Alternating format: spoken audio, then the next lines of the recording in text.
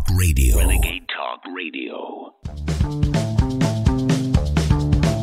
You're listening to The American Journal with your host, Harrison Smith. Watch it live right now at band.video.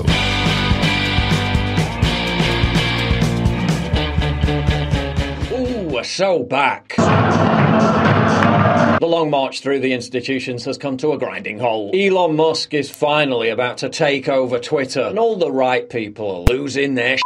Regime apparatchiks are hysterically insisting that Musk's Twitter takeover represents a threat to democracy. Yeah, a threat to their ability to rig the game, more like. The same people crying over threats to democracy literally banned the elected leader of the free world from the de facto public square. They're the real threat to democracy. The same people crying over threats to democracy lobbied for Twitter to censor a perfectly legitimate news story weeks before a presidential election because it embarrassed their preferred candidate. They're the real threat to democracy. But what about all the misinformation? Oh, you mean like all the pandemic misinformation that embarrassed Fauci and his friends, yet later all turned out to be completely true? Misinformation looks awfully similar to perfectly legitimate information that makes them look bad, doesn't it? For those of you asking, yes, I do think this site can and will change pretty dramatically if Musk gets full control over it. No, there is no immediate replacement. If it gets done early enough based on the people he's aligned with, yes, it could actually affect midterms. Oh no, people might actually have access to a level playing field of information. The absolute horror. He can elevate any idea or person he wants through recommendations and UX choices, and there will be no oversight on this as a private company. What, you mean like all you libs already do? It's okay when we do it. They're also worried Musk will use Twitter to deplatform his political adversaries. But wait, you told me deplatforming was a good thing. Only when we do it. But Twitter's a private company, it can do what it likes. Only when we control it. Liberals are petrified Musk will stop censoring their adversaries. That's all there is to it. After publicly vowing to do so after Trump's 2016 win, the left has weaponized Twitter, manipulated its algorithms, and vastly expanded its censorship policies, banning conservatives for acknowledging basic biological gender reality, while rushing to the defense of literal networks of nonces and groomers, allowing armies of hate mobs to digitally assassinate, cancel and dox dissidents, while claiming their censorship policies are just about stopping hate. Rumour has it Elon Musk will impose only 3 rules: no spam or scams, no threatening violence, and no porn. Ooh, have that, degenerates. Get back behind your OnlyFans paywall and stay there, filth. What else will change? Well, we can get a sense of that from Musk's Twitter-linked text messages, publicly released as part of the Twitter lawsuit legal disclosure. Twitter could be rolled into X, the app for everything. X will be the super app, the app for payments, the app for food orders, the app for private messaging. Banning someone on the X app should be as difficult as stripping them of their citizenship, thereby making banning someone from Twitter itself near impossible. At the urging of his ex-wife, Tallulah Riley, Elon is going to make Twitter radically pro-free speech or destroy it. Based. He's going to try to break up the leftist cabals within Twitter that bypass the board to ban people. He's going to make the algorithm open source to eliminate shadow banning and algorithmic censorship of topics and trends. The perpetually offended will be able to choose their own sanitized algorithm that doesn't hurt their fifis. He's going to make Twitter's backbone a decentralized open source protocol not dependent on advertisers, meaning leftist hate mobs can't put undue pressure on advertisers as a backdoor for censorship. He's going to appoint a Blake Masters type to run Twitter. Blake Masters is Peter Thiel's protege, who describes himself as an America First conservative based, and he's going to reinstate the accounts of conservatives who were unfairly banned. Will he get all this done? Big ask, but that's the intention. There of course remains the ultimate question: is the big guy himself coming back?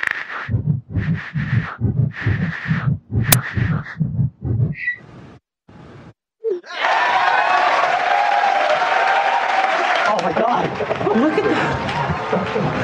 Holy smokes, man. Trump has said more than once that he'll never return to Twitter, but do you really believe that? The biggest ego on the planet refusing to accept one of the biggest comeback victories of all time. Of course he's coming back. Make America great again, more like make Twitter fun again. Remember that era? Remember when politics was fun? Those were the days. How will the empire strike back? I guarantee you this is what they'll do next. Millions of users will now flood Twitter. Some of them real, but many of them bots, posting the most obscene imaginable. Some of it will make 4chan look like family-friendly content. The regime will then contrive a new moral panic surrounding hateful speech, and they'll pressure Musk to agree to relinquishing total control over moderation.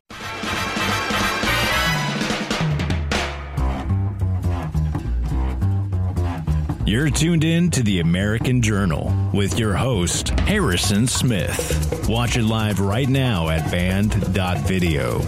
Good morning, ladies and gentlemen. Welcome to the American Journal. I'm your host, Harrison Smith. You're watching us on band.video, Infowars.com. However you're joining us, good morning to you. Hope you're doing well. We have a big show for you today. Tons of videos that I want to get to. Sort of like always, kind of like every day. We have so many videos to play, but I really am going to try to get to a lot of these, including Kanye on Tucker Carlson yesterday, Bill Gates admitting, almost letting slip that he was the one that wrote the Inflation Reduction Act. Yeah, we'll show you that clip a little bit later, as well as some information about some of the big institutions in England who have been behind this push for transgender children the entire time, and the dirty secrets that have been exposed now that it's been shut down. We'll get to all of those videos, be taking your phone calls throughout the show. We'll open up the phone lines nice and early and spend 3 hours hearing from you, the American people. So let's not waste any more time. Get right into it. Here it is, your Daily Dispatch.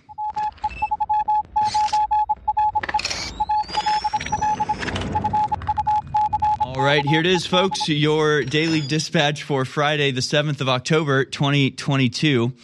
Kanye tells Tucker Carlson that his Trump support threatened his life and career.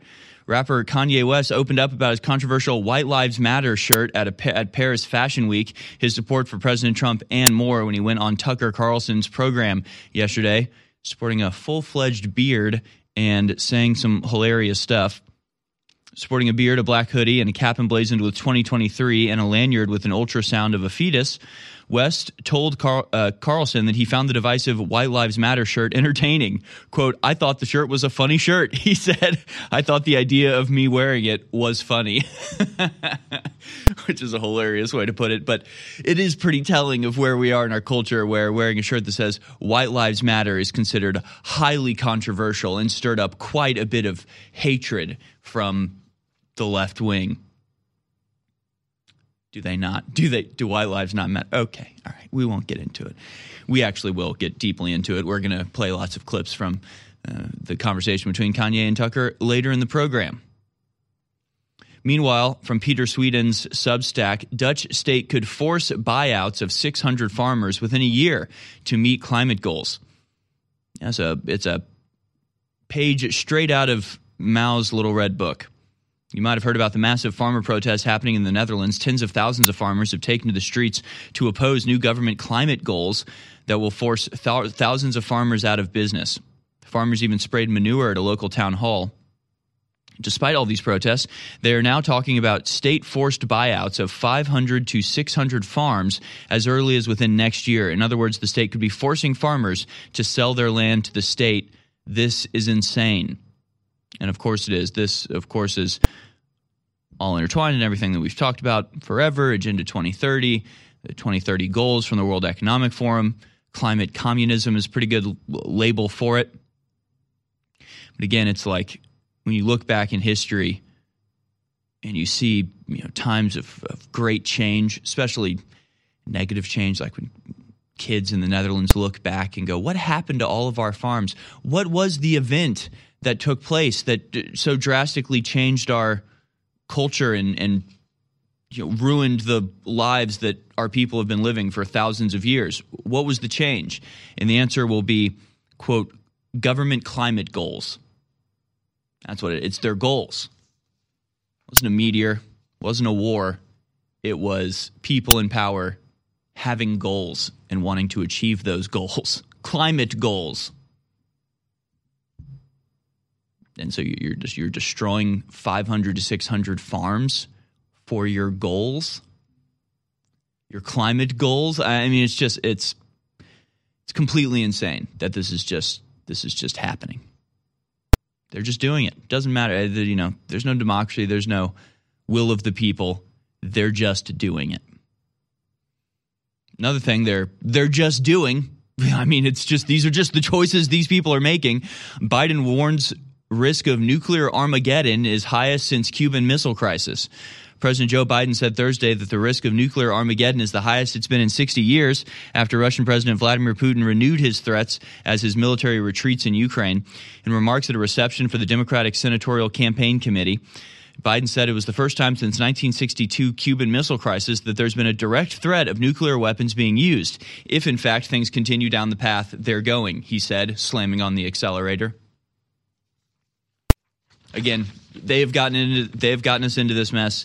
They are responsible for pushing things to the brink in the way that they are. And now it's not just Biden, but we actually have video that will show you probably in the next segment of Zelensky saying that the best thing to do now would be a preemptive strike.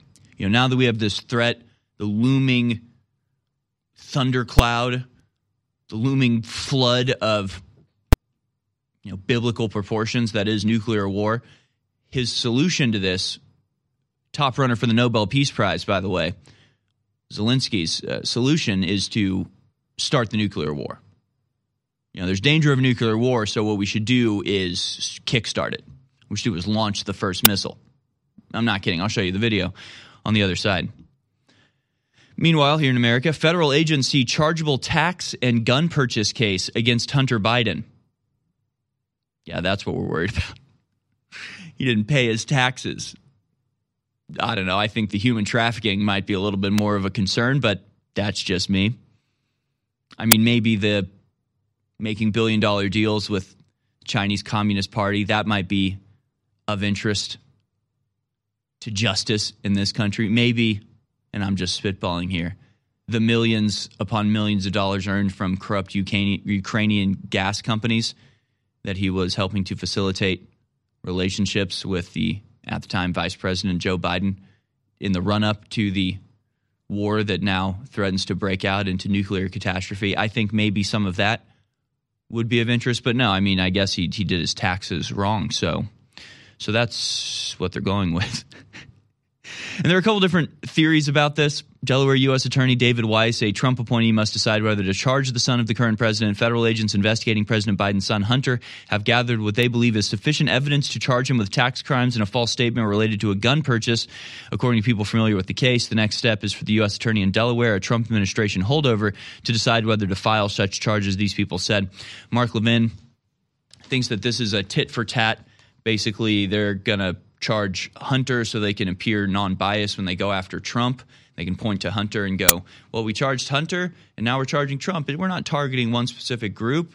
We're charging everybody, which, yeah, that's probably going into their calculus, I'm sure. I think the more likely reason behind this is that they're covering up for the crimes of Joe Biden. I think they don't want the president of the United States to go down for this, and so they might stick his son with a couple minor misdemeanor charges or whatever, and then of course they'll go after Trump. But again, these people don't concern themselves with such trivialities as precedent or legal function of the justice system. They just do things. They've been investigating Trump in New York for the entire time he was in office, and afterwards going through every one of his financial documents, looking for some inconsistency to frame as a crime. No precedent set for that. They're just doing it. So I think if they're going to charge Trump, they'll just charge Trump. They're not going to worry about how it appears in the media, as if the media would ever criticize them for anything, them being the deep state in this situation. Finally, we have this story. All Twitter users in the U.S. will start seeing crowdsourced fact checks on tweets. It's a program called Birdwatch. Birdwatch invites a small pool of Twitter users to contribute notes to tweets to add context. The program has slowly expanded to now include all U.S. users. So obviously this is open editorializing, which would mean Twitter would be abandoning its claim for under Section 230 to not be liable for what people post. But again, the people in charge do not concern themselves with trivialities like what is legal or what is written under the law or what is the appropriate behavior of a corporation that's regulated by the U.S. government. They're just doing it. Again, maybe that's just the theme of today's program is just like, we're just here telling you what they're doing, and they're just doing it. Nobody wants them to do it. Nobody asked them to do it, but we can't stop them from doing it, apparently, because, folks, they're just doing it. It being destroying the world. By the will of God, and by God working through you and your support, InfoWars continues to persevere against attacks never before seen in the Western world against independent media. Thanks for keeping me in the fight.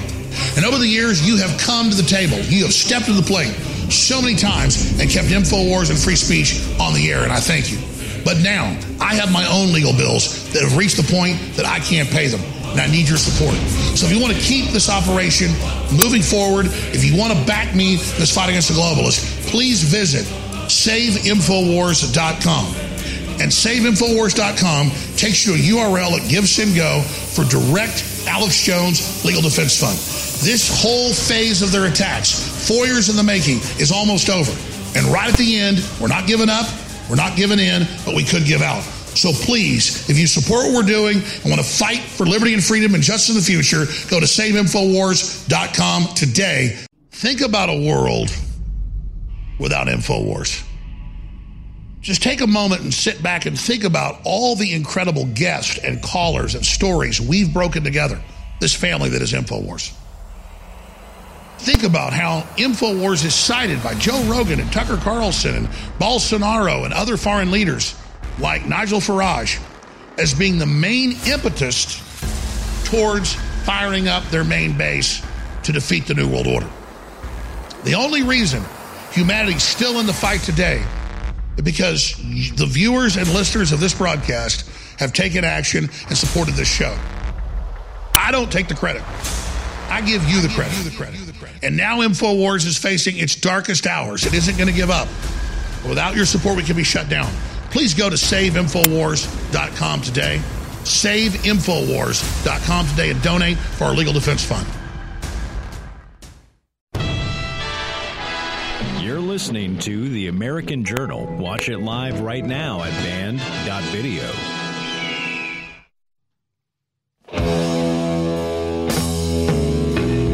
Welcome back, ladies and gentlemen, as we continue to take on the globalists, coming to you live from Austin, Texas. This is InfoWars. I'm your host, Harrison Smith.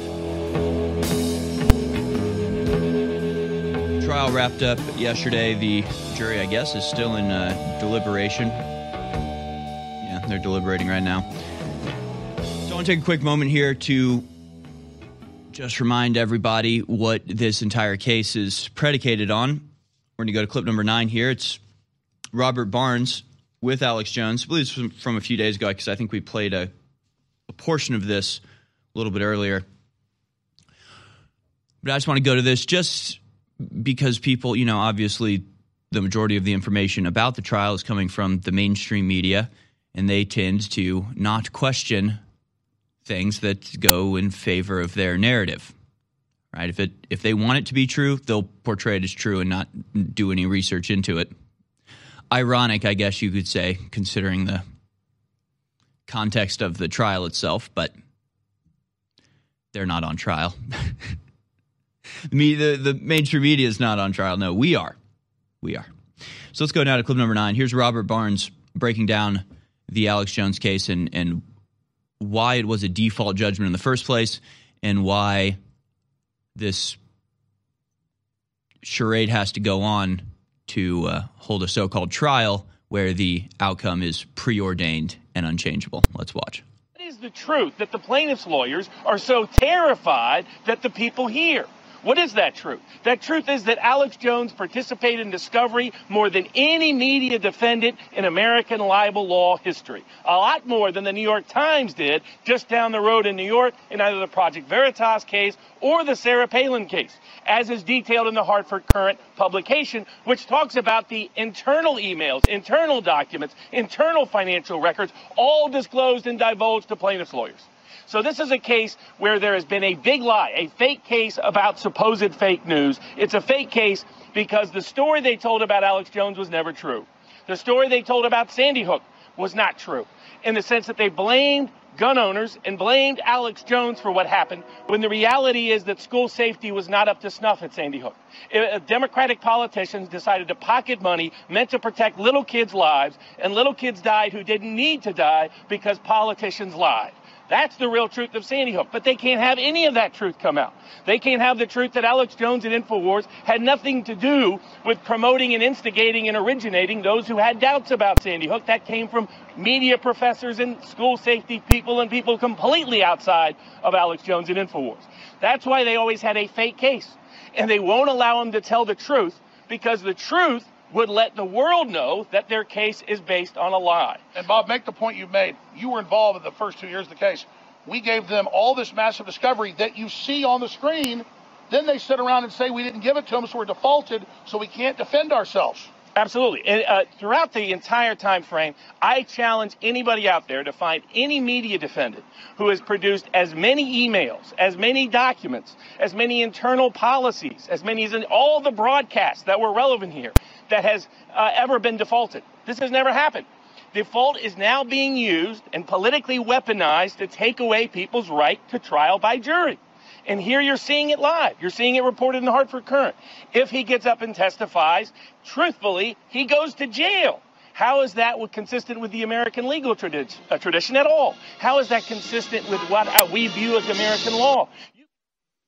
So there you saw the War Room logo at the end, because this is the way this works, right? Somebody films that clip and puts it on the internet, and then the War Room crew grabs it and then airs it, and then somebody on Twitter clips it out of the War Room show and uploads it to their Twitter, and it gets shared, and then I find it and I download it and play it for you on here. This is it's a culture of sharing here at InfoWars. And honestly, it really is. I know one of the videos that we've been playing a lot of, or that's really just been spreading around a lot and that has been taking Twitter by storm, and I see it posted probably more than any other report.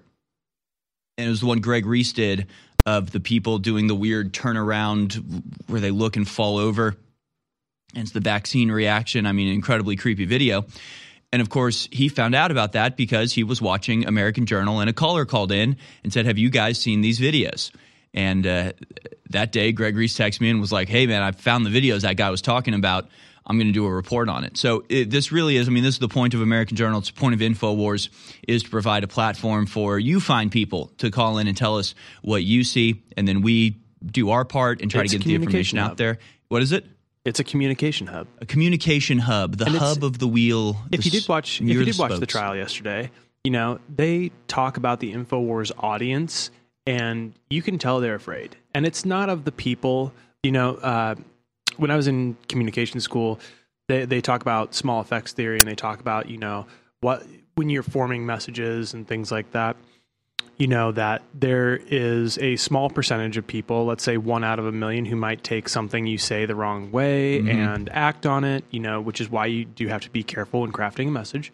But it's the 99% of people that tune into InfoWars and interact with us in a positive way, you know, online, that they're scared of, right? They're scared of you guys sharing this information, getting it out. No, it's just like the last trial in Texas with the expert that went up and was, you know, again, talking about the fact that there are literally legions of academics that study InfoWars, not as a scientific curiosity, going, what is it about InfoWars and why do people like it and what can we learn from this?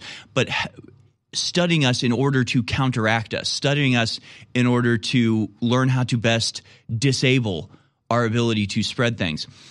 And it's not a small thing. There's a reason that mainstream media is collapsing right now, and it's because they don't change with the times. If there's one thing that has been InfoWars' biggest strength, it's that as new technologies have been made available, we've taken advantage of them and used them effectively. Or just changes in the culture, meme culture, or during the 2016 election, using the platforms that we were on like YouTube and Twitter. I mean, that's why we got kicked off, because we were effective, because we actually changed with the times, we're small enough, and I guess you could say as a company, agile enough, stealing words out of my mouth. Matt, I'll get to it. It'll come out. Don't worry. Yeah, agile. being agile enough because these old lumbering monolithic hulks that are the mainstream media are so mired in their own bureaucracy and processes and advertising agencies having a say and corporate executives coming in and twiddling things around. And InfoWars, we're a lean, mean news making machine. We just do whatever it takes, from live streaming to dominating social media, the alternative media or the alternative social medias or the basic ones like Twitter and YouTube. They kicked us off and we're still dominant and we still trend on an almost daily basis. I mean, they can't stop us because they can't stop you from sharing this information. They can't stop you from spreading the stuff that you learn here. They cannot stop you as much as they try. It's like trying to stop the tide from coming in. I mean, it's just an overwhelming force of humanity waking up and speaking out, and they maybe didn't realize what they were unleashing when the Department of Defense came out with the internet, thinking that they would be able to maintain control of it. No, they've lost control. We are taking control. It's happening at an increasing clip. We're going to show you on the other side some videos. We'll start with the big thing that we should all be concerned about, the nuclear exchange. We'll take your phone calls a little bit later in the show as well. Go to InfoWarsStore.com to support us, or go to SaveInfowars.com to donate and contribute to our legal fund. We rely on you. We need you. Help us. Save us, won't you? Think about a world without InfoWars.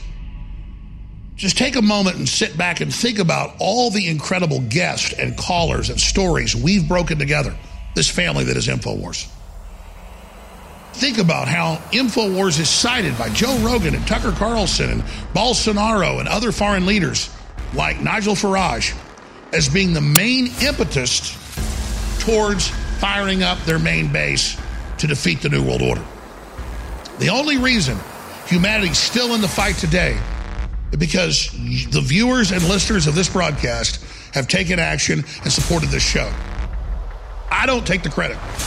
I give you the credit. And now InfoWars is facing its darkest hours. It isn't going to give up. Without your support, we can be shut down. Please go to SaveInfowars.com today. SaveInfowars.com today and donate for our legal defense fund. Infowars.com is tomorrow's news today.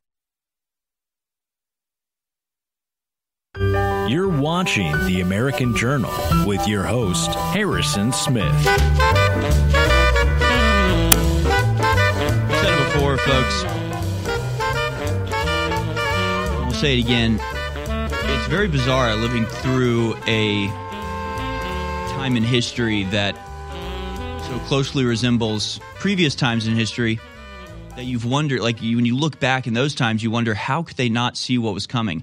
How could they not have avoided this horrific fate? I mean, when you hear about World War I, let alone World War II, but especially World War I, where it was just this quagmire, this just churning machine of human death, where you just have, in fact, there was a tweet that somebody retweeted yesterday. Some genius on the moon retweeted. The First World War nearly wiped out the young male population in many towns. Each poppy on this map of Grimsby, Lincolnshire in the UK represents somebody who never made it home. So just imagine, and you could, if you're a radio listener, it's a aerial shot, satellite image of a town where just about every house has a poppy on it, poppy being the symbol for the soldiers killed in World War I. And it's just a reminder of what a horrific crime against humanity any war is, and that it's really indescribable. I mean, even just reading the descriptions of what took place, the Battle of the Somme or anything like this, like you might as well just picture a giant conveyor belt just feeding the best and brightest of an entire generation into a giant churning meat grinder for no reason, no purpose, gaining nothing. And all of it, selling a bunch of weapons, sure, destroying large swaths of Europe that still to this day can't be used because they're riddled with explosives that have never detonated. Just utterly and totally horrific. And you look back and you go, man, if you could go back in time and show people what they were leading up to, what they were building up to, what was going to be the ultimate outcome of this conflict, they would have never let it get started. They would have done whatever it took. They would have capitulated in any way ever to just go, look, we might have to give up Serbia here, but trust me, it's worth it. Trust me, it's well worth it. The deaths of millions upon millions of young men, lives just snuffed out for nothing. Like, what would you do? What wouldn't you do to prevent that from ever happening? And you look back in history and you think, gosh, if only they knew, if only they could tell. What was it like to live through that? Did anybody know? Did anybody have a premonition? Was anybody shouting and saying, we have to stop this right now? It's not worth it. And how bizarre is it to now be in that very situation, to be shouting, it's not worth it. Let's not fire up the meat grinder. Let's not jump on the conveyor belt, and to be utterly ignored while these processes just continue unabated as the treads roll and as we slowly but inevitably head towards horrific warfare. So now we know what it's like. It sucks. Now we know what it's like to be in a time, in a situation where our leaders are bloodthirsty and desperate to get us into a horrific and pointless conflict, and to just have to sit here and watch it happen, watch it unfold in front of us. And that in a lot of ways is the greatest trick that the globalists play, is convincing everybody that all of this, from the war in Ukraine to just the progress of society, is just some sort of natural occurrence that you just have to deal with. You know, like the rain, like the weather, right? You walk outside, and if you get wet because you get rained on, who are you going to blame? You can't do anything to stop it. You couldn't have prevented the rain. You can get under cover and try to avoid getting wet, but at the end of the day, it's just the weather's going to do what it's going to do, and you just have to deal with it. And that's how they want you thinking about world politics and policies and geopolitical events. It's just happening. It's just nothing you can do, nothing any of us can do. When in reality, what's happening is that the globalists are standing on the roof pissing on us and telling us it's the rain and telling us there's nothing we can do about it. All of this stuff is done by choice. All of this stuff is the result of decisions being made by human beings. And once you realize that this stuff isn't just the natural progression of humanity, then you realize that it's being done on purpose. You realize it's being done on purpose. You have to ask yourself why everything is getting worse, why everything is heading towards destruction and collapse. And you can realize that you can do something about it. In some small part, you can prevent this from taking place, if by doing nothing more than by working against the people who are working to bring it about.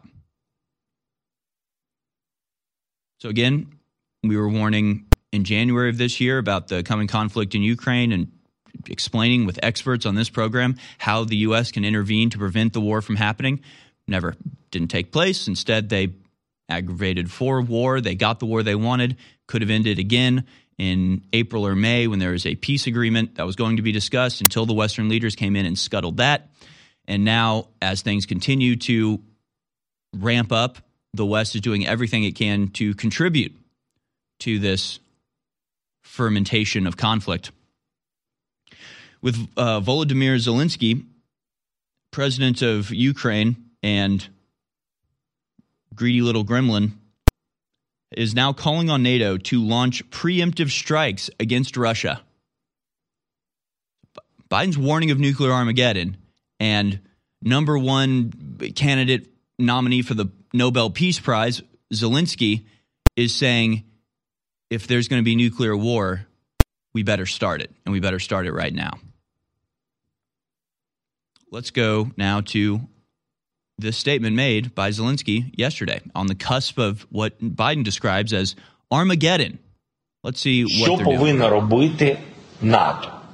What should NATO do? Eliminate the possibility of Russia using nuclear weapons. Cast a spell, Harry Potter.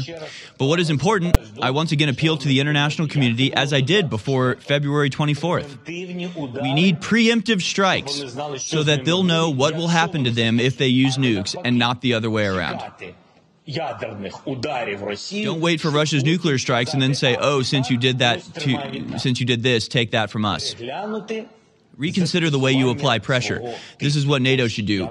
Reconsider the order in which it applies pressure on Russia. I don't know how many times I have to make this point. He's not in NATO. He is not a NATO ally. Ukraine is not even a democracy. They have made it illegal to run an opposition party. They have confiscated all of the bank accounts and everything from the number one opposition party in Ukraine. They've nationalized all of the media. They are a single party dictatorship, a goblinocracy, a gremlinocracy. So what are we doing this for? What would possibly be the point of this? This guy's maybe the most dangerous human being alive on Earth right now. Preemptive strike. He wants to do a preemptive nuclear strike against Russia rather than wait. And of course, and again, just this bizarre situation that apparently is happening around the world. I thought it just happened in America because Joe Biden is, brain dead old coot. But same type of thing. Volodymyr Zelensky, you heard him right there. Translation was accurate. He says we need to preemptively strike Russia on the nuclear, in the nuclear question, how we deal with this. We need to preemptively strike to show them, not wait until they nuke us. We need to nuke them. It wasn't exactly vague what he said, only to have the official government of Ukraine come out and say, no, that's not what Zelensky said at all. Actually, he was talking about February 24th and before the invasion, how they should have used diplomacy to stop the invasion from happening.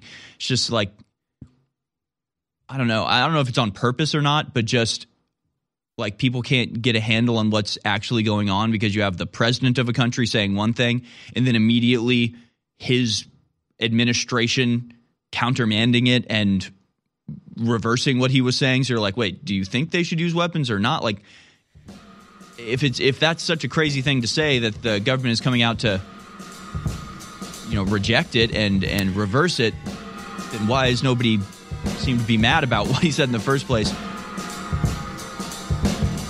Again, it's all very bizarre and confusing, this world we find ourselves in. But at the end of the day, it's really not that complicated. People are psychopaths. They're driving us towards war and doing everything they can to depopulate the planet. Look around you. Everything I predicted from the Globalist Stone documents, from their own admissions, is now happening. InfoWars credibility. My credibility has never been higher. And it's because of your backing of this operation that I can steadfastly, despite the censorship and the boycotts and the attacks and the lawsuits, stay on air. But now we're reaching the most critical juncture in the fight together. So I want to ask all of you today to help keep me on the air. In my decades on air, I've never asked for personal donations, but I'm being forced by the bankruptcy court to pay for 40% of the legal fees, and I can't fund those myself. It's unsustainable. So please visit SaveInfoWars.com. SaveInfoWars.com, where you can make straight donations, $5, $10, $50, $100, whatever you can, so that I can continue to persevere. I'll never give up. I'll never give in, but I could give out. Thank you for your support. Wouldn't be here without you. SaveInfoWars.com. One of the ways that you encourage your audience to give you money is in cryptocurrency donations, right? Yes. Infowars.com/crypto. That will end up as a clip on your show tonight. Your advertisement for your cryptocurrency page. People care about the First Amendment. And in the cryptocurrency page, people can give you in Bitcoin, yes? Yes. Ethereum, right? Yes. As well as XRP, Monero, Litecoin, USD Coin, Dogecoin, and Stellar. This is it.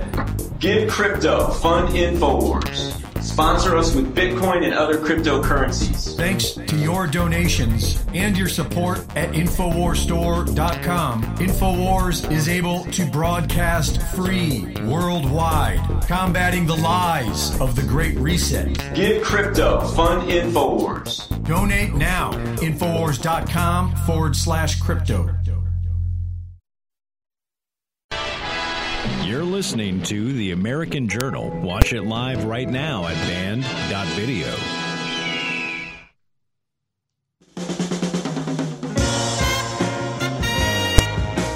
Yes, ladies and gentlemen, President of the United States, Joe Biden, is warning of a risk of nuclear Armageddon. He's saying it's the highest risk of nuclear conflict since 1962 and the Bay of Pigs ordeal. But hey, the good news is no mean tweets. No, I mean, I think the important thing is that the Hollywood elite and that the media talking heads are no longer offended by mean words on Twitter.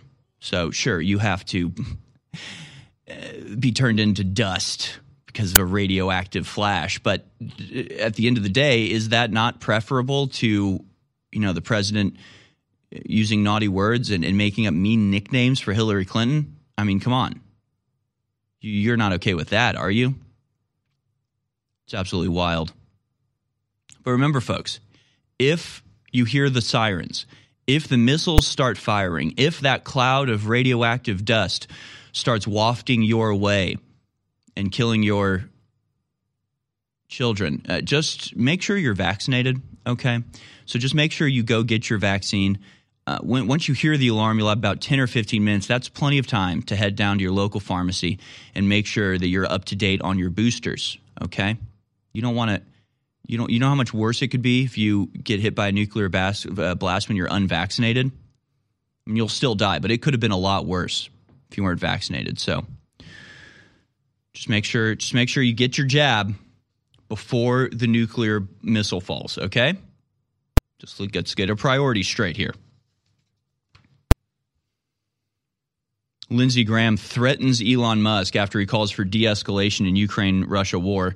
On Monday, Elon Musk posted a tweet urging a de-escalation in the Russian war on Ukraine. Musk fears any escalation would cause great harm to not only Ukraine but the world. Elon Musk also posted a poll on the endgame in the war. In response to his question, Elon Musk was slammed by his pro-war critics. Can you imagine being pro-war? I mean, it's just an insane thing to be. Like, what could that possibly... I get that war is necessary at certain times. War is a fact of life, so there's no reason pretending like it doesn't exist or pretending like it's not an option. But I don't even think these people would be shy about it. I think if you asked them, are you pro or anti-war, they would say, I'm pro-war. Which it's easy, yeah. You're pro-war like I'm pro the Houston Texans, right? I'll cheer from afar, but I'm not about to go get on the field. Right, they're very pro-war for you, for everybody else, across the world, somewhere else. As long as it makes them money, they're pro-war. There's a very few number of people that are openly and outspokenly anti-war in this case. One of them is Claire Daly. She's a member of the European Parliament representing Dublin. She gave a speech on the floor of the EU Parliament talking about Ukraine and, again, castigating, appropriately demonizing her fellow members of European Parliament for not just not doing anything to avoid the war, but actively encouraging and accelerating it. Clip number 3 here, it's MEP Claire Daly in the EU. The war in Ukraine is quickly escalating into a wider horror, and from what I can see, practically nobody in this chamber is doing anything to prevent it. In fact, most people seem to get off on the fact that it's escalating. And at this precise moment, of course, as usual, the voices challenging the rush to war are attacked and silenced, smeared as traitors, cronies, Putin puppets, Kremlin stooges, Russian ages. Frankly, it's pathetic. And I don't make the comparison lightly, but the crudeness and cynicism of these slurs coming from mainstream EU parties might as well have been written by Hermann Göring, who infamously said that even though people never want war, they can be brought to war with threats and smears. He said, all you have to do, tell them they're being attacked, denounce the pacifists for lack of patriotism and exposing their country to danger. It works the same every way. Where he led, you are following. This House should be ashamed of this debate. Words are being twisted, meaning subverted, and the truth turned on its head. Opposing the horrible madness of war is not anti-European. It's not anti-Ukrainian. It's not pro-Russian. It's common sense. The working class of Europe have nothing to gain from this war and everything to lose. And I find it laughable that those calling for arms to Ukraine never call for arms for the people of Palestine or for the people of Yemen. Unlike you, I oppose all war. I want it stopped. I make no apology for that, and I'm not going to be scapegoated and labelled for it either. Incredibly powerful speech there from Claire Daly. And she's exactly right, of course. You're smeared for wanting peace. And again, the amazing thing is that, I'm just reminded of the UN speech that Trump gave where he's warning Germany about Nord Stream 2 and about being reliant on Russian energy prices. And they're all just sitting there like, just like smiling. They're just like, this like superiority that is completely unearned.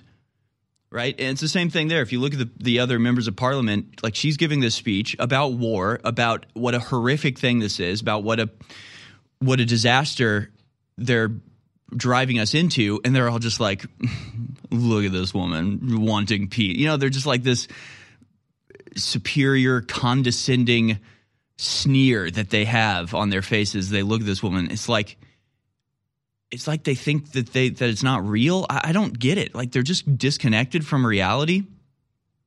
It's so bizarre. Like at least in World War I and II, you still had this like kind of manly man, aristocratic type of thing where like if you were going to war, you were going to go, no, we will defeat them. We will send our men and we will overpower them. Now it's just like, sweetie, you think that Russia is going to beat us? Like, I don't know. It's this very, very weird. We're sashaying into war. We're not marching towards war. We're not rumbling towards war in our battalion of tanks. We're sashaying. We're bustling towards war. It's completely insane. And of course, the people that try to stop this get demonized, get smeared, get, in some cases, arrested and kept in the Ecuadorian embassy for 5 years for exposing the crimes committed during war. I want to go to a video now. This is war criminal John Bolton talking to Stella Assange.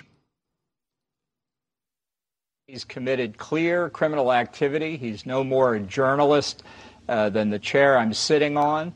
The information that he divulged did, in fact, put many people in jeopardy. It undercut the ability of the United States to have confidential diplomatic communications, not just with other foreign governments, but in many countries with dissidents, people who, even speaking to American diplomats, could find themselves in trouble. And so, he's been complaining about his treatment over the past period of time. He's the one who sought asylum in the Ecuadorian embassy. Now he faces extradition to the United States. I presume he will get due process in the United Kingdom to determine whether extradition should go forward. And when he gets to the United States, he'll get due process here. And I hope he gets at least 176 years in jail for what he did. Stella? Well, of course, Ambassador Bolton is kind of the ideological nemesis of Julian. He has, during his time for the Bush administration and later the Trump administration, sought to undermine the international legal system, ensure that the U.S. is not under the International Criminal Court's jurisdiction. And if it was, Mr. Bolton might in fact, be prosecuted under the ICC. He was one of the chief cheerleaders of the Iraq War, which Julian then exposed through these leaks. So he has a conflict of interest here. Well done. So that was Julian Assange's wife, Stella Assange, telling John Bolton to his face that he's a war criminal, and it's been exposed by Julian Assange. And of course, John Bolton just laughs. Like, this is how they feel. They don't feel. You think they feel shame for what they've done? And due process, give me a freaking break. Yeah, when you talk about due process and Julian Assange in the same sentence. Right. It's more like, due process, hanging yourself in a jail cell. I mean, it's one and the same, really, isn't it? Yeah, Hillary Clinton is literally on tape saying, "Can't we just drone this guy?" And they're like, "No, just come to us." They kept him in solitary confinement for years. Like, they drove him insane. Yeah, he literally has already been denied due process. Like, it's not even right. And they're just like, no, I think he should do the right thing. Come over to us. We will treat him fairly. It's just like you understand that he is hiding from you because he exposed what criminals you are and how you are happy to tread right over any semblance of rule of law to get what you want.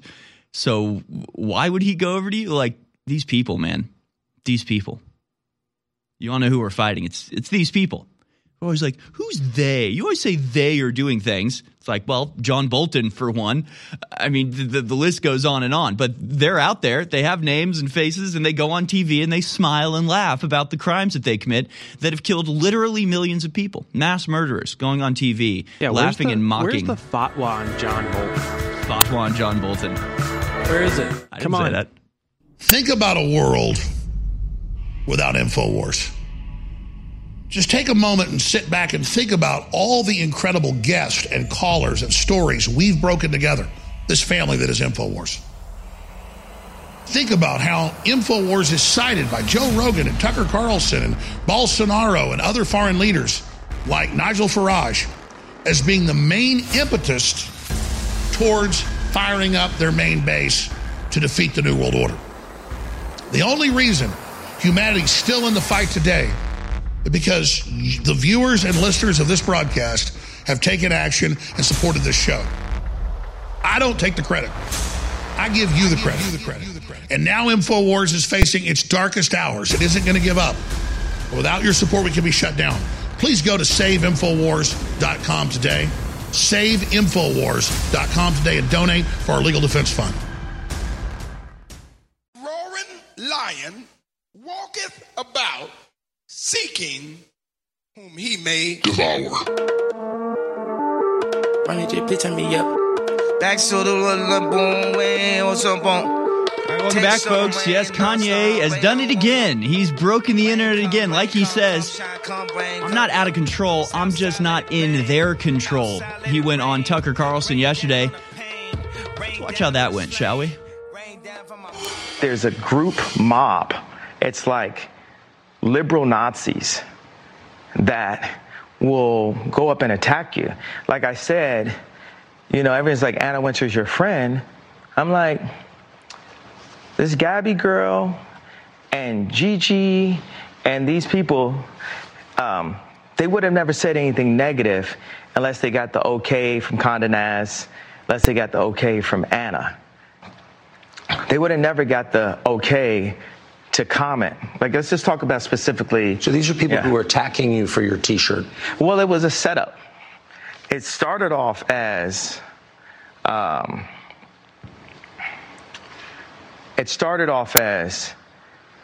them having this black girl comment and say, well, I felt traumatized when I saw this T-shirt. It's like this, a black girl saying, I felt traumatized when I saw a black man wearing something that he wasn't allowed to wear. It's like in Django when Jamie Foxx is on top of a horse and Samuel Jackson's like, that black guy's not supposed to be on top of the horse. Okay. And then I went and said, hey, I don't like your boots. I know Anna Wintour doesn't like your boots and you're not a fashion person. And then people started to say I was a bully, but it was a setup. And they finally got it, right? Because I eliminated the BLM officer at Adidas. And then I got out of the Gap deal. And just one by one, I've been winning these battles, right? And they thought they had me. They had the idea that Ye was bullying what I think the liberal term is a body goes black woman. Now let's talk about Gabby and my good friend Lizzo. Lizzo works with my trainer, a friend of mine, Harley Pasternak. When Lizzo loses 10 pounds and announces it, the bots, that's a term for people it's like telemarketer callers, like on Instagram, they attack her for losing weight because the media wants to put out a perception that being overweight is the new goal when it's actually unhealthy. Yes. Let's get aside the fact of whether it's fashion and Vogue, which is not. Let's just, or if someone thinks it's attractive, to each his own.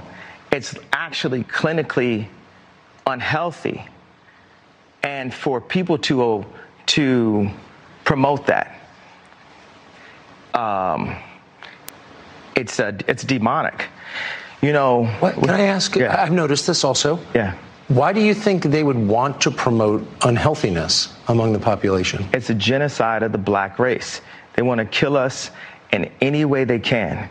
Planned Parenthood was made by Margaret Sanger, a known eugenics, with the KKK, and I believe that if we saw ourselves as a people and not a race, then we would treat our people better. Like if you go to a Jewish person and you say a race, it almost gets confusing. They'll cut you off quickly and say, we're not a race, we're a people. Well, our people are supposed to just say it loud, I'm black and I'm proud. Okay, well, what about, do you own the land that you're living in? Do you own, is the contract even in a language that's even possibly understandable? Right. You know, for your heritage, you know. And in America, we as blacks will down each other on how good we speak. But we're speaking English. There's nothing whiter than English. We're not in our native tongue, actually. So we judge each other on white goal lines, not based on exactly what our culture.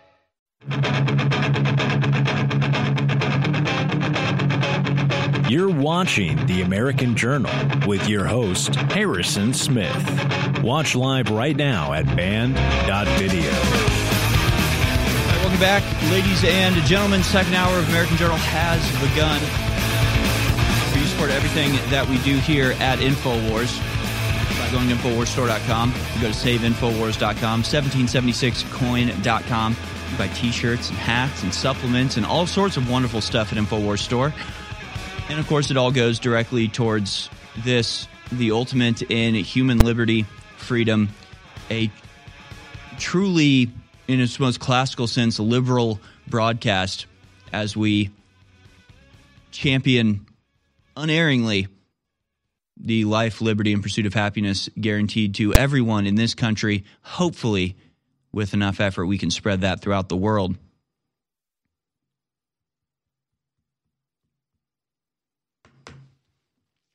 We've been fairly successful in this for a little while. And one of the reasons I think that we've been so successful is because we actually have principles. We actually stand on them. We actually continue to hold them even when it's not socially or politically or economically beneficial for us to do so. I'm using the royal we, the royal us here because, of course, this happened long before I joined InfoWars, back when I was but an ignorant high schooler, and seeing what was going on in Iraq and Afghanistan and looking around and seeing nothing but cheerleading from the mainstream media. And again, it reminds you of just how effective the media can be at organizing people for war. I mean, just look at what they're doing with Ukraine now. Can't tell you the number of Ukraine flags I still see on a daily basis. See people walking down the street wearing shirts that are like Snake Island, F you. And it's like, it's hard not to, they're strangers, so I don't want to get in a fight with them or anything, but it's hard not to just be like, that's fake, right? That never happened. That was propaganda. It's completely disproven. Like, as soon as it happened, it came out that it actually didn't happen. But you bought a shirt that says it. You still believe it, apparently. You're wearing that shirt around like it's real. It's amazing. It's amazing. They bought that World War III merch. Yeah, exactly. Early. World War III merch. Get it while it's hot. No, it's insane. It's completely insane how easily people are swayed. And now if you ask people on the street about the war in Iraq, I doubt you'll get a single person in an average American city who was, openly and forthrightly and just like aggressively pro the war in Iraq, right? You'll get people going, well, at the time it was the right thing. Well, Saddam Hussein was very evil. And he was. Saddam Hussein was a evil son of a gun. His kids were even worse. I'm not going to deny that. But you're not going to get anybody going, yeah, it was a good idea. What we did back there was excellent, super good. It was a good decision what we did there, killing 1 million people and lighting the Middle East on fire and wasting thousands of American lives and trillions of American dollars to gain absolutely nothing against an enemy that we had previously armed and gotten into power. It was a great idea. All that was wonderful. Nobody's going to say that. But at the time, they booed Michael Moore off the stage at the Oscars for opposing the war in Iraq, for saying it wasn't a good idea. Hollywood, all these wonderful, loving liberals, booed him off of the stage for being anti-war. So it really gives you a good perspective. And I remember looking around that media landscape and seeing on one hand the people who I think and still think to a certain degree are real patriots, aggravating for this war and justifying things like the Patriot Act. And on the other side, you had a dichotomy. You had people like Michael Moore and other like far leftist peaceniks who were against the war, and I agreed with them on that, but they were like against the war because it was like, they're poor brown people, like just for like all of these like liberal, bizarre reasons where they're like, yeah, we have to end war and take your guns. And it's like, what is this? And then there was this third option. There was this third way. There was the InfoWars way. And I remember in high school, it was like a revelation. It was like, okay, here's a guy, Alex Jones, who's exposing the war, who's exposing the lies that have led us to war, who's warning and sounding the alarm bells about what's happening with the Patriot Act and the TSA and the NSA and all these other things and Julian Assange and all this stuff. And he understands the way to fight back against this is not surrender your sovereignty to some global organization that wants to drug you and feed you fluoride and take your guns, but actually wants to stand up against them using what it is that makes America great in the first place, which is our ingenuity and our freedom of speech and our contentious but exciting culture of information combat. I mean, that is a real revelation. And so when you look at why InfoWars has continued to rise in popularity ever since those days, it's kind of obvious because it's the human response to this unhuman attack against us. And the other important thing, all this rant getting to, is the understanding that what's happening now seems inexplicable until you put it in a wider context. And one thing InfoWars has always been very good at, and we don't do it as much now, I think, because things are happening so rapidly. We're just reporting on what's happening right now as it's taking place. But before the ball really got rolling with globalism, even as late as 2015 or so, there was a lot of time, and still is a lot of time on InfoWars, spent on going back and looking at where all of this got started and how what we're experiencing now is not some aberration, it's not some flare-up of a globalist sentiment, but is the end result of a very long, decades-in-progress process or plan that has been rolled out. And once you realize that, it puts the whole thing in a different perspective. So I'm going to give out the phone number here, and when we get back, I'm going to show a couple videos about this little place called the Tavistock Institute. Now, the Tavistock Institute was recently shut down by the NHS in England because it was performing gender transition surgeries on children, and that's not a good thing to do. So they were shut down.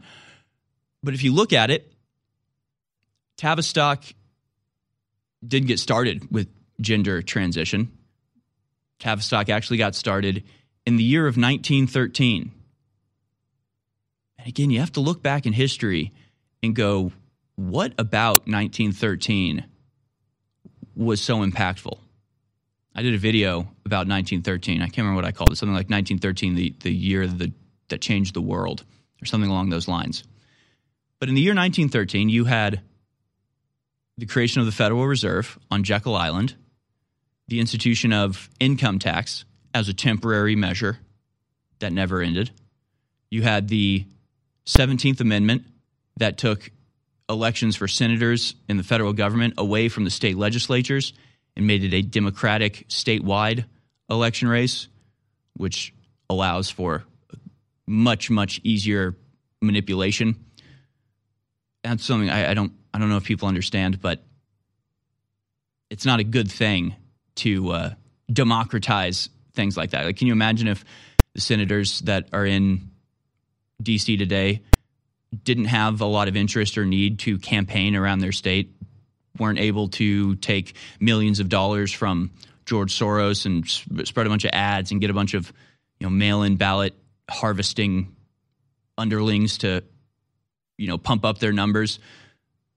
If instead they just did their job and only had to answer to the state legislature, which they themselves had to answer to the people, like that was what the republic system was. So people don't, 17th Amendment, if you ask people, they wouldn't know what it is.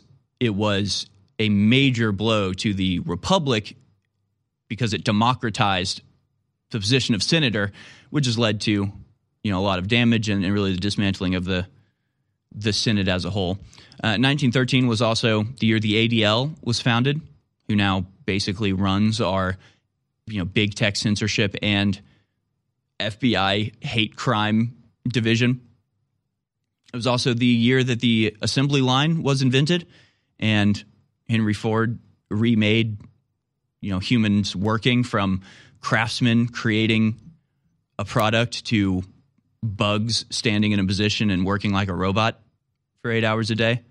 A lot of stuff happened in 1913. Of course, the year right before World War II got started.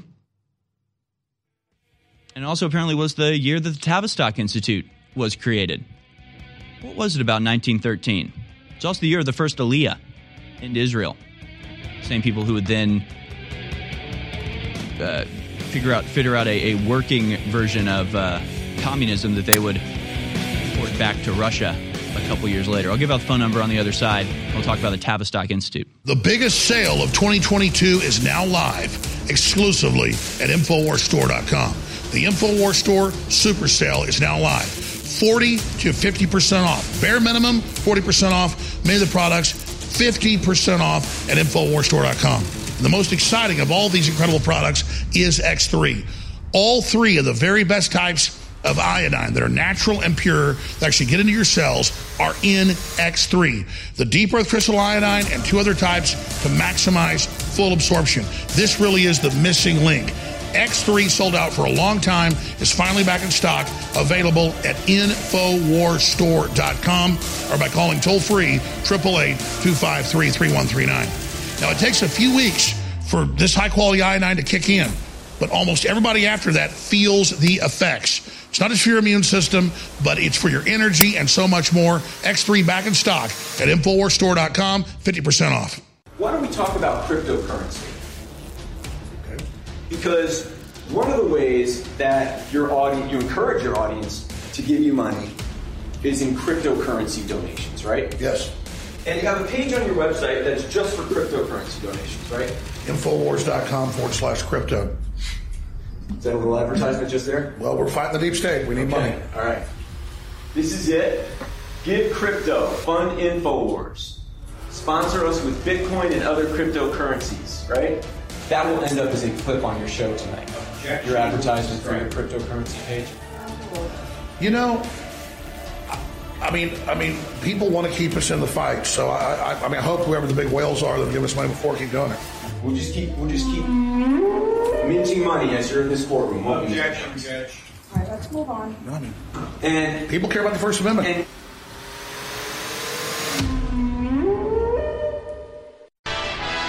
You're listening to The American Journal. Watch it live right now at band.video.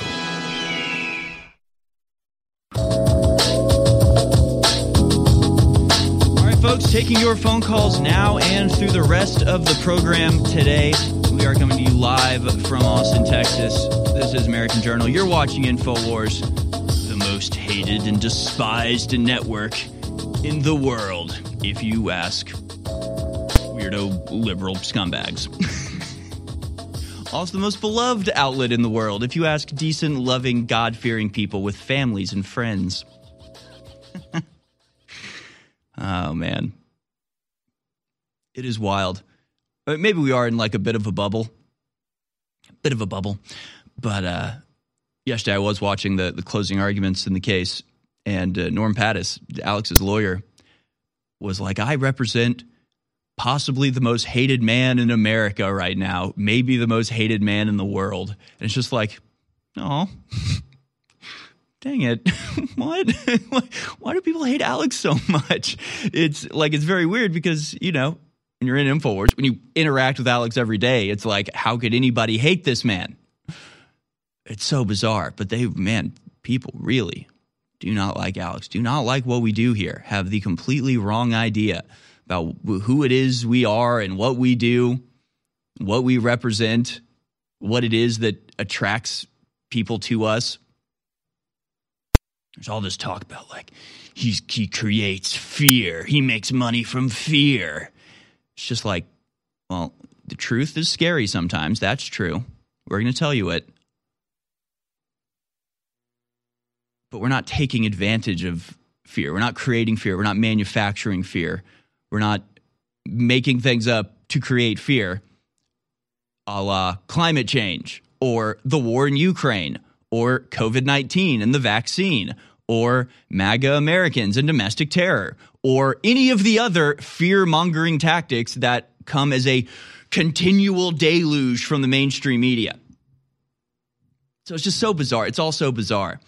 It's like you hang around a guy who it just is continual good feelings. Like anywhere you go with him, it's just like crowds of people just like, we love you. And just like, let me just touch the hem of your coat. Like they just like nothing but just like joyous exuberation all the time. And then you're on the mainstream media. It's just like fearmonger and most hated man in America. It's just like, what is going on? Right. The false reality of the mainstream media projected on top of our reality.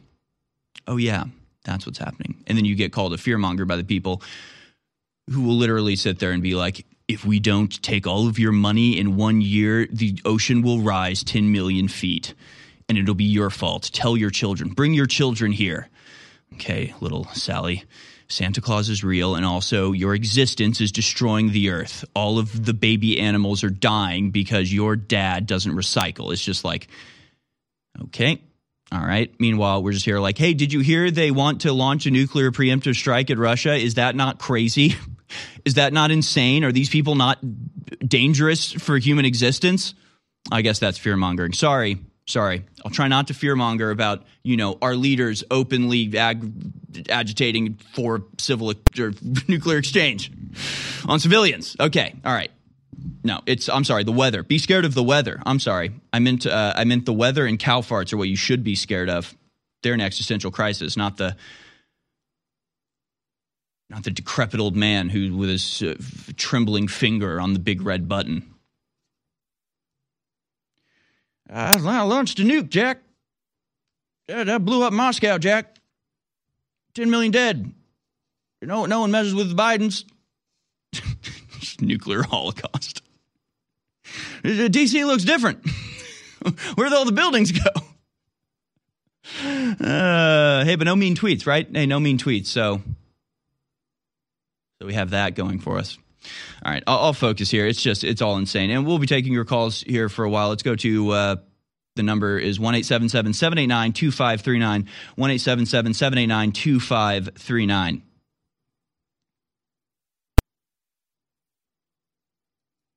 All right, I said I'd go to this Tavistock stuff, so I'll do that. So talk about Tavistock. Let's first look at a little book, a little PDF you can download on the interwebs if you're so inclined, called Tavistock Institute, Social Engineering the Masses.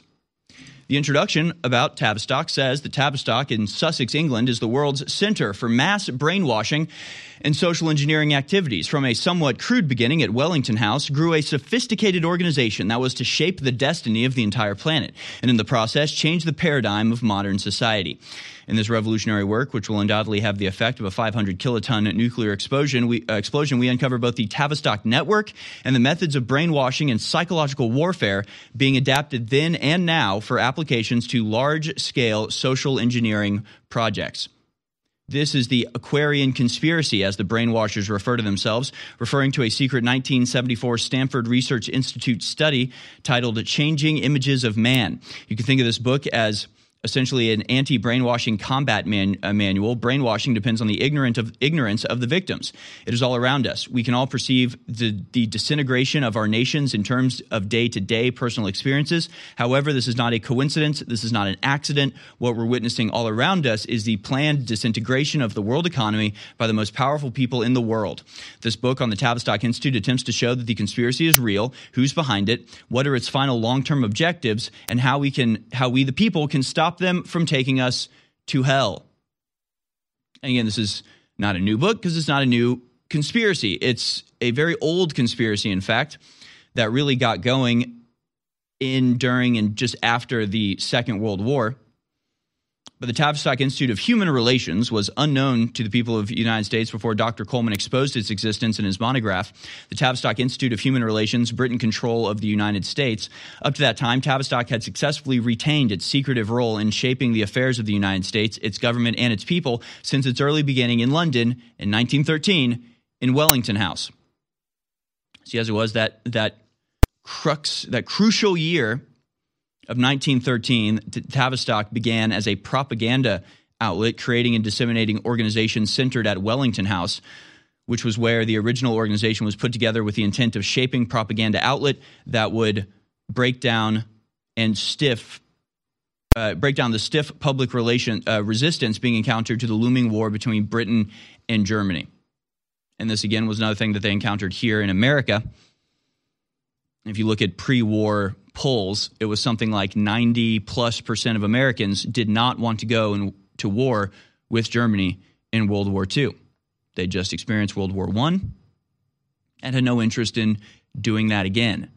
And so when the people in power want something and the people beneath them don't, what do you think happens? Do you think the people in power comport themselves to the will of the people? Or do you think the people in power are going to do what they're going to do anyway and use sophisticated psychological operations to force the rest of the masses to come along with them? So that was where Tavistock really got going. And the question is, how did this war propaganda outlet from 1913 get embroiled in the transgenderism debate and debacle? Well, if you're asking that question, you're missing the through line here. You're missing the point. That is, everything that America is suffering under right now is the direct result of the exact same propagandists using the exact same methods to bring out the exact same conclusion, the total disintegration of the world economy so they can consolidate and rebuild it in their own image. We'll show you what that looks like in the modern day on the other side. Look around you. Everything I predicted from the globalist owned documents, from their own admissions, is now happening. InfoWars credibility. My credibility has never been higher. And it's because of your backing of this operation that I can steadfastly, despite the censorship and the boycotts and the attacks and the lawsuits, stay on air. But now we're reaching the most critical juncture in the fight together. So I want to ask all of you today to help keep me on the air. In my decades on air, I've never asked for personal donations, but I'm being forced by the bankruptcy court to pay for 40% of the legal fees, and I can't fund those myself. It's unsustainable. So please visit SaveInfoWars.com. SaveInfoWars.com, where you can make straight donations, $5, $10, $50, $100, whatever you can, so that I can continue to persevere. I'll never give up. I'll never give in, but I could give out. Thank you for your support. Wouldn't be here without you. SaveInfoWars.com. Infowars.com is tomorrow's news today.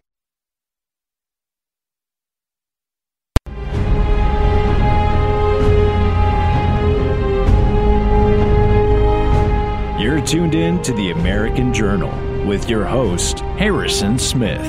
Watch it live right now at band.video. Welcome back, folks.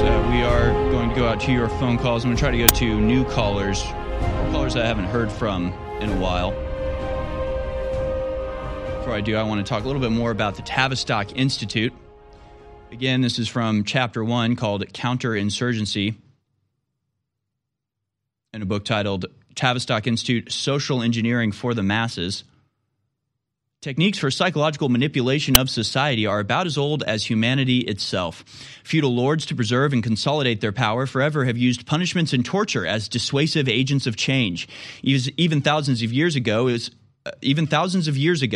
it was not the techniques per se, but their conscious application as divide and conquer tools which aided the ruling classes. No matter how anti-human a particular technique or therapeutic approach may be, it is not in itself counterinsurgency.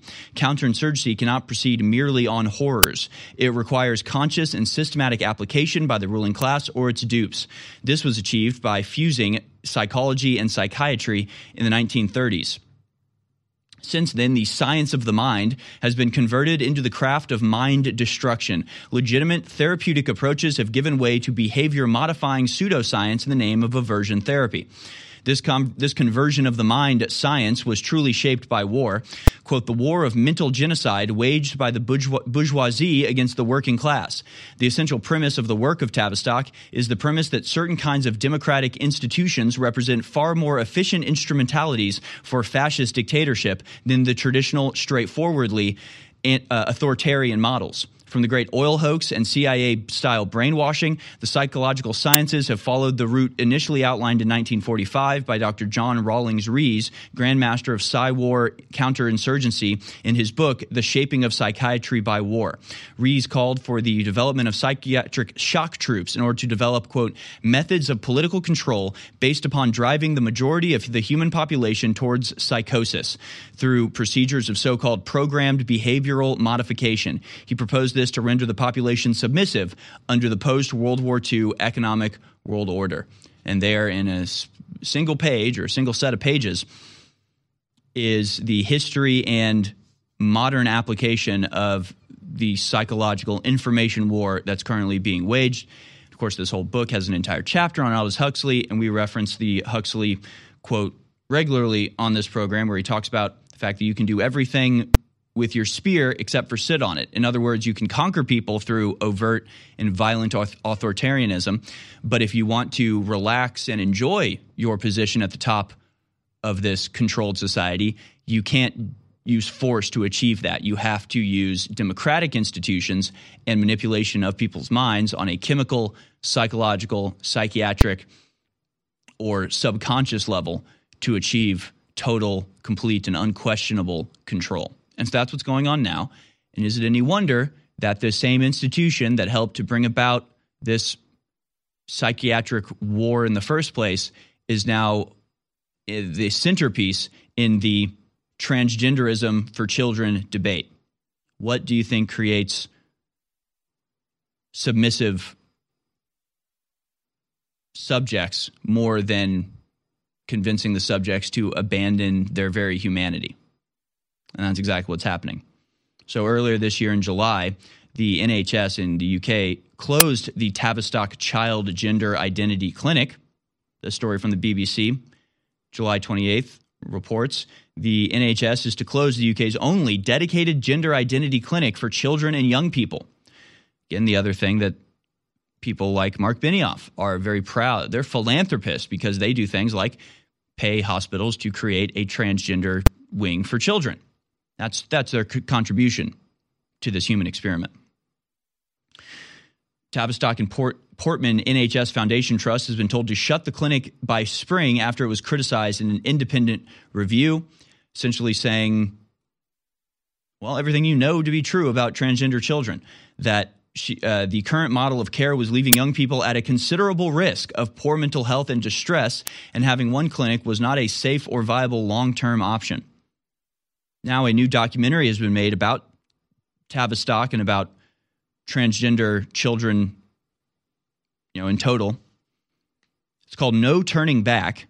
It's from Iconic Film. It's an Iconic original film spelled ICKONIC. Here's the trailer for No Turning Back, clip number 21.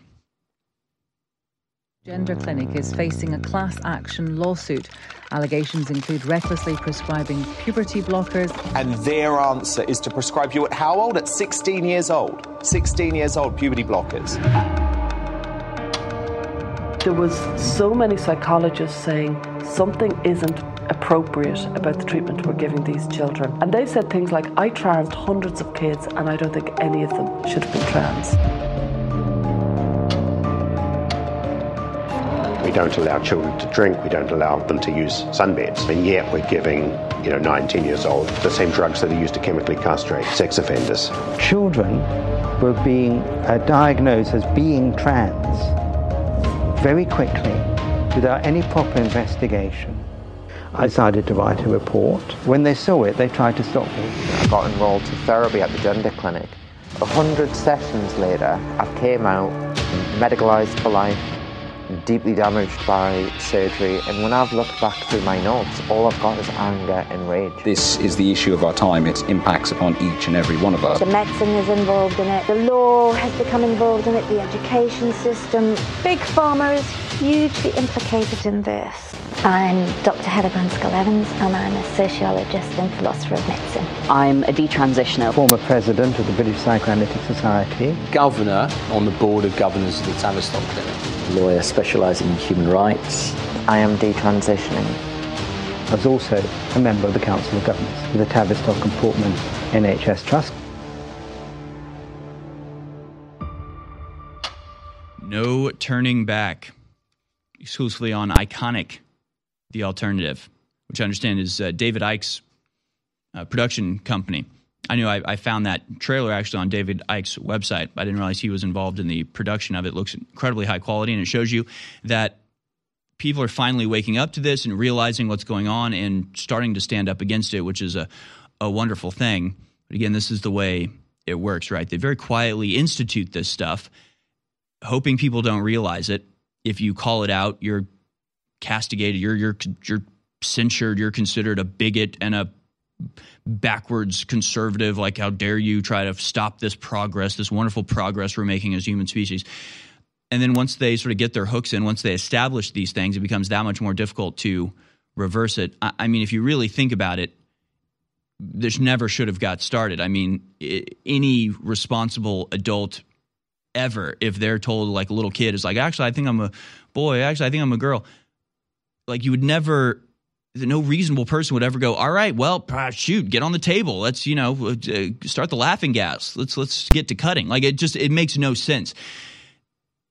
So it's not that, like, the right wing is suddenly, like, going after transgender people. It's that this ideology that never should have even gotten started in the first place has insinuated itself into our various networks, hospitals, academia, all these sorts of things. And now we have to try to root it out. But it should have never got started in the first place. And if we knew it was going on and stopped it from ever coming about, then it wouldn't take the effort that it's now going to take to disentangle legitimate institutions from this pervasive lie. We'll go to another clip from this documentary, taking your phone calls in the next segment. Clip number 22, shocking that vulnerable children were, quote, motored through sex change operations at Tavistock. Let's watch. Generation of children preyed upon, betrayed by those sworn to protect them. The most important thing was that children were being diagnosed as being trans very quickly without any proper investigation, without taking the kind of lengthy form of detailed understanding that was part of the Tavistock tradition. In other words, being motored through. Technically, it's 4 to 6 appointments over 6 months, but in fact some were being motored through after only 1 or 2 appointments.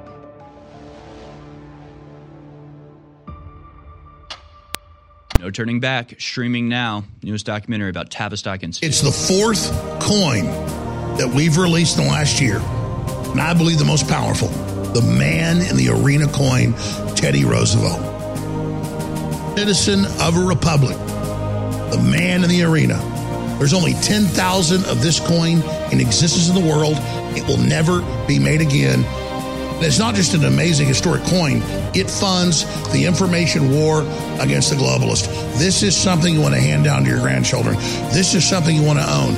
And as a fundraiser, it is funding the information war against the globalist. Ladies and gentlemen, 10,000 coins are available. They'll sell out very quickly. Please be part of history. And thank you all for your support. You can go to 1776coin.com, or you can go to PatriotCollectibles.com and secure this coin. There's only 10,000 of this coin in existence, and it funds the InfoWar. Man in the Arena coin, Teddy Roosevelt, 1776coin.com. I have been in a 28-year marathon battle with a globalist. I have come from nowhere to the very heights of politics, not just in America, but in the world. We are engaging the globalist at point-blank range in the information war. But I don't deserve the credit. Yes, I've persevered, but the listeners and viewers who support InfoWars are the real reason you've had this success. We're having now the greatest victories in the fight against the New World Order we've ever had. We are now entering the final mile of the marathon. And that's why today it's more important than ever to realize how important you've been in this fight and to continue in the efforts you've been carrying out and to intensify them. God bless you all. I salute you. I thank you. And I beg you to intensify what you're doing now, because we are over the target and history is happening. The fight is my fight. It's your fight. It's our fight. God bless you all. You're listening to The American Journal. Watch it live right now at band.video.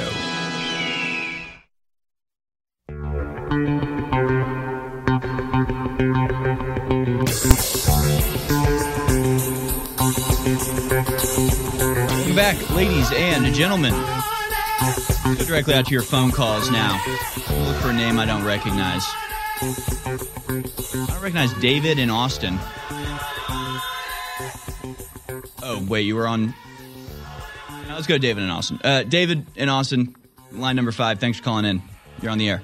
Hey, thanks. Can you hear me? Yes, sir. Go ahead.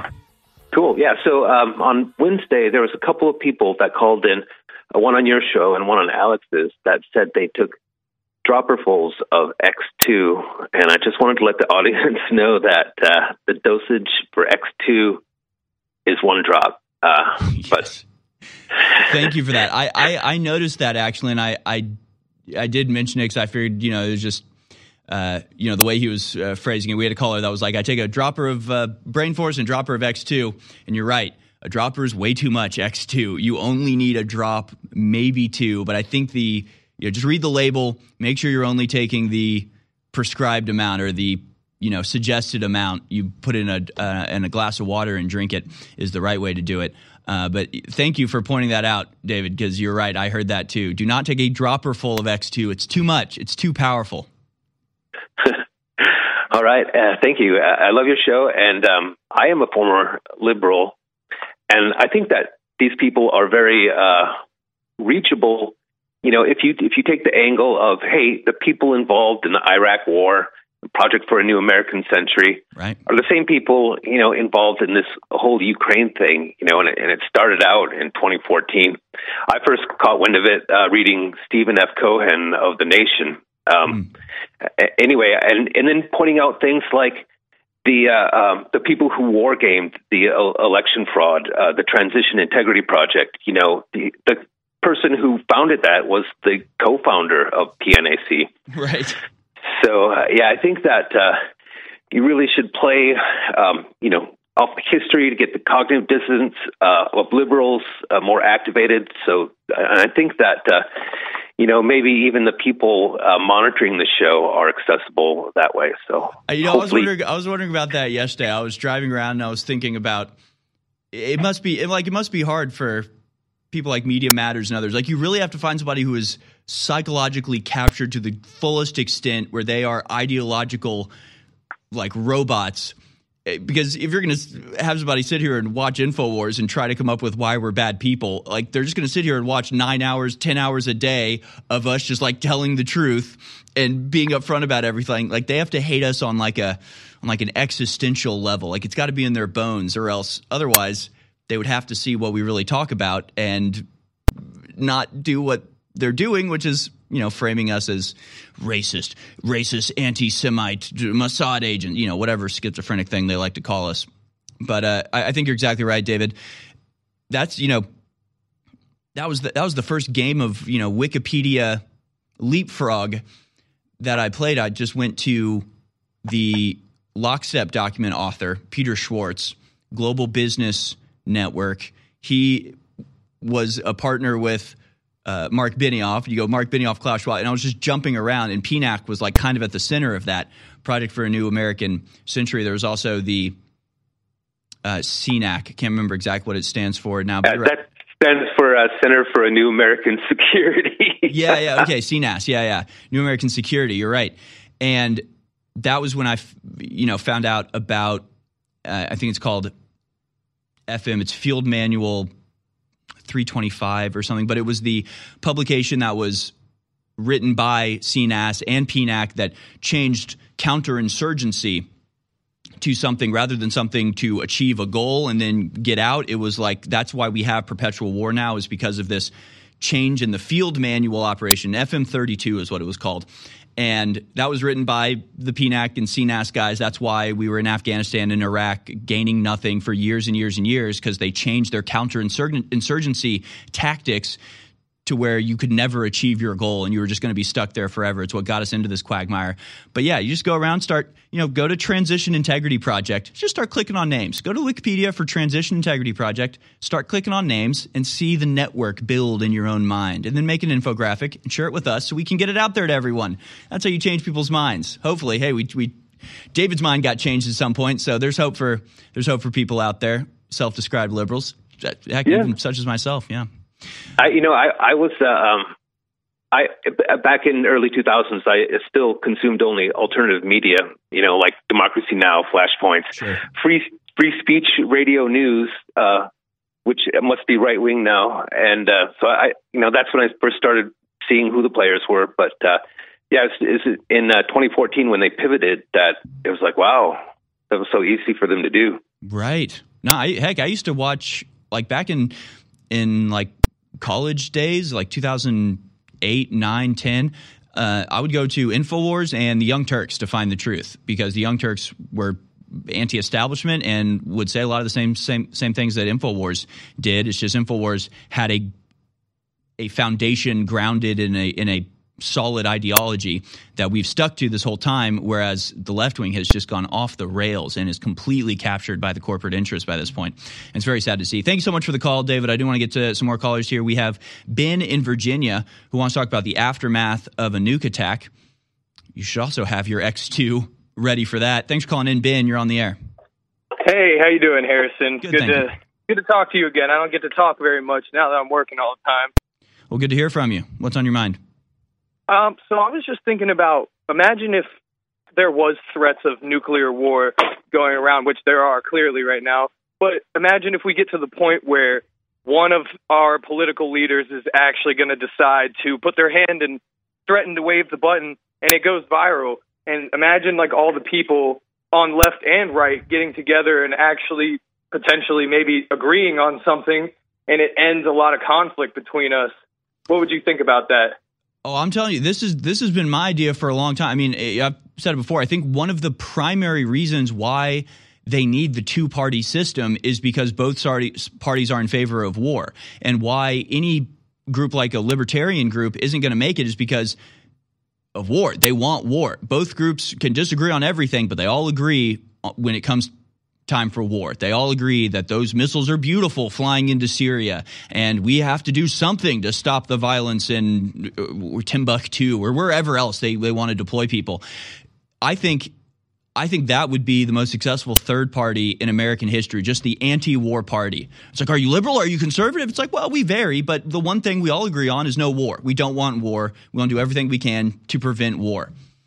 I think that would be hugely successful. I think you could have liberals and conservatives both going, hey, we might disagree on abortion. We might want to draw the line to somewhere else when it comes to crime and that sort of stuff. But if we can just avoid full-scale annihilation of human beings across the world, that's a pretty good place to start. I think that could be a thing that unites us. Hey, Harrison, I got one other thing I wanted to talk to you about, too. Go ahead. So my new job, I do work on missiles, funny enough that we're talking about that right now. And I just want to say the government has to meet a quota every so often to get rid of how many missiles they have because they don't want to keep old inventory for too long. So just a heads up. Yeah. No, that's the sad thing. A lot of my friends that are Just about all of them, actually. Everybody I know that's in, like, and I got some pretty smart friends, folks, that are in, like, rocket engineering and stuff. Every single one of them works for a defense contractor. Every single one of them. I mean, except for, like, that's SpaceX. What I do right now. Yeah, like, what else are you going to do? I mean, that's where the money is. That's where all of the money is. Everything that's not weaponry is manufactured elsewhere. It's the only thing we have left is manufacturing missiles and then creating the conflict so we can sell the missiles. I mean, it's a very efficient and effective business plan, I guess you could say. It's just not a great plan for existence. Thanks so much for that call, Ben. Great stuff. Let's go to Nathaniel in Rhode Island. Nathaniel, it says you were arrested yesterday. Am I reading that right? That's right. I was arrested. Can you hear me? Yes, sir. Go ahead. Okay. Before I say that, I just want to go like this real quick. She loves you, yeah, yeah, yeah. Okay, because your name's Harry's son, so George Harrison, the Beatles. Okay, but anyways, yeah. I was arrested yesterday in Portsmouth, Rhode Island. It was really a travesty. The demo rats here in demo rat majority states, they trample all over the Constitution. So I'm a street preacher. I walk around with a Jesus sign, and I was in a place called Portsmouth. I was preaching near a gas station, and somebody was like trying to say that I'm crazy. So I called him an old fool. And then some overweight lady who worked at the gas station, she called the cops on me. So I called her a fat, stupid itch, ITCH. And I've been street preaching for some time. That's not very Christian of you, Nathaniel. Well, we can discuss that later. But you can't be yelling at people on the street. But here's the thing. Okay, quickly. I'm used to cops showing up and talking to me. All right, hold on. We got to go to break, Nathaniel. I'm sorry. We'll be back with the third hour of American Journal. Stay with us. The biggest sale of 2022 is now live. It's only running in the last week of September and the first week of October. Dozens of our best-selling products are finally back in stock, and they're 40 to 50% off across the board. And the most important of them all is Survival Shield X3. All three types of the very best iodine, documented to not just boost your libido, your stamina, your health, your energy, your cells, your immune system, but to overall give you more energy. It's the foundation of everything from energy to fertility. X3, 50% off, is finally back in stock exclusively at InfoWarsStore.com. You've heard the callers. You've seen the rave reviews. Now experience X3 for yourself exclusively at InfoWarsStore.com, 50% off. And while you're there, check out some of the other great products that are finally back in stock and massively discounted as well. Part of the InfoWars Store Super Sale running for 2 weeks only. Again, X3 back in stock, 50% off.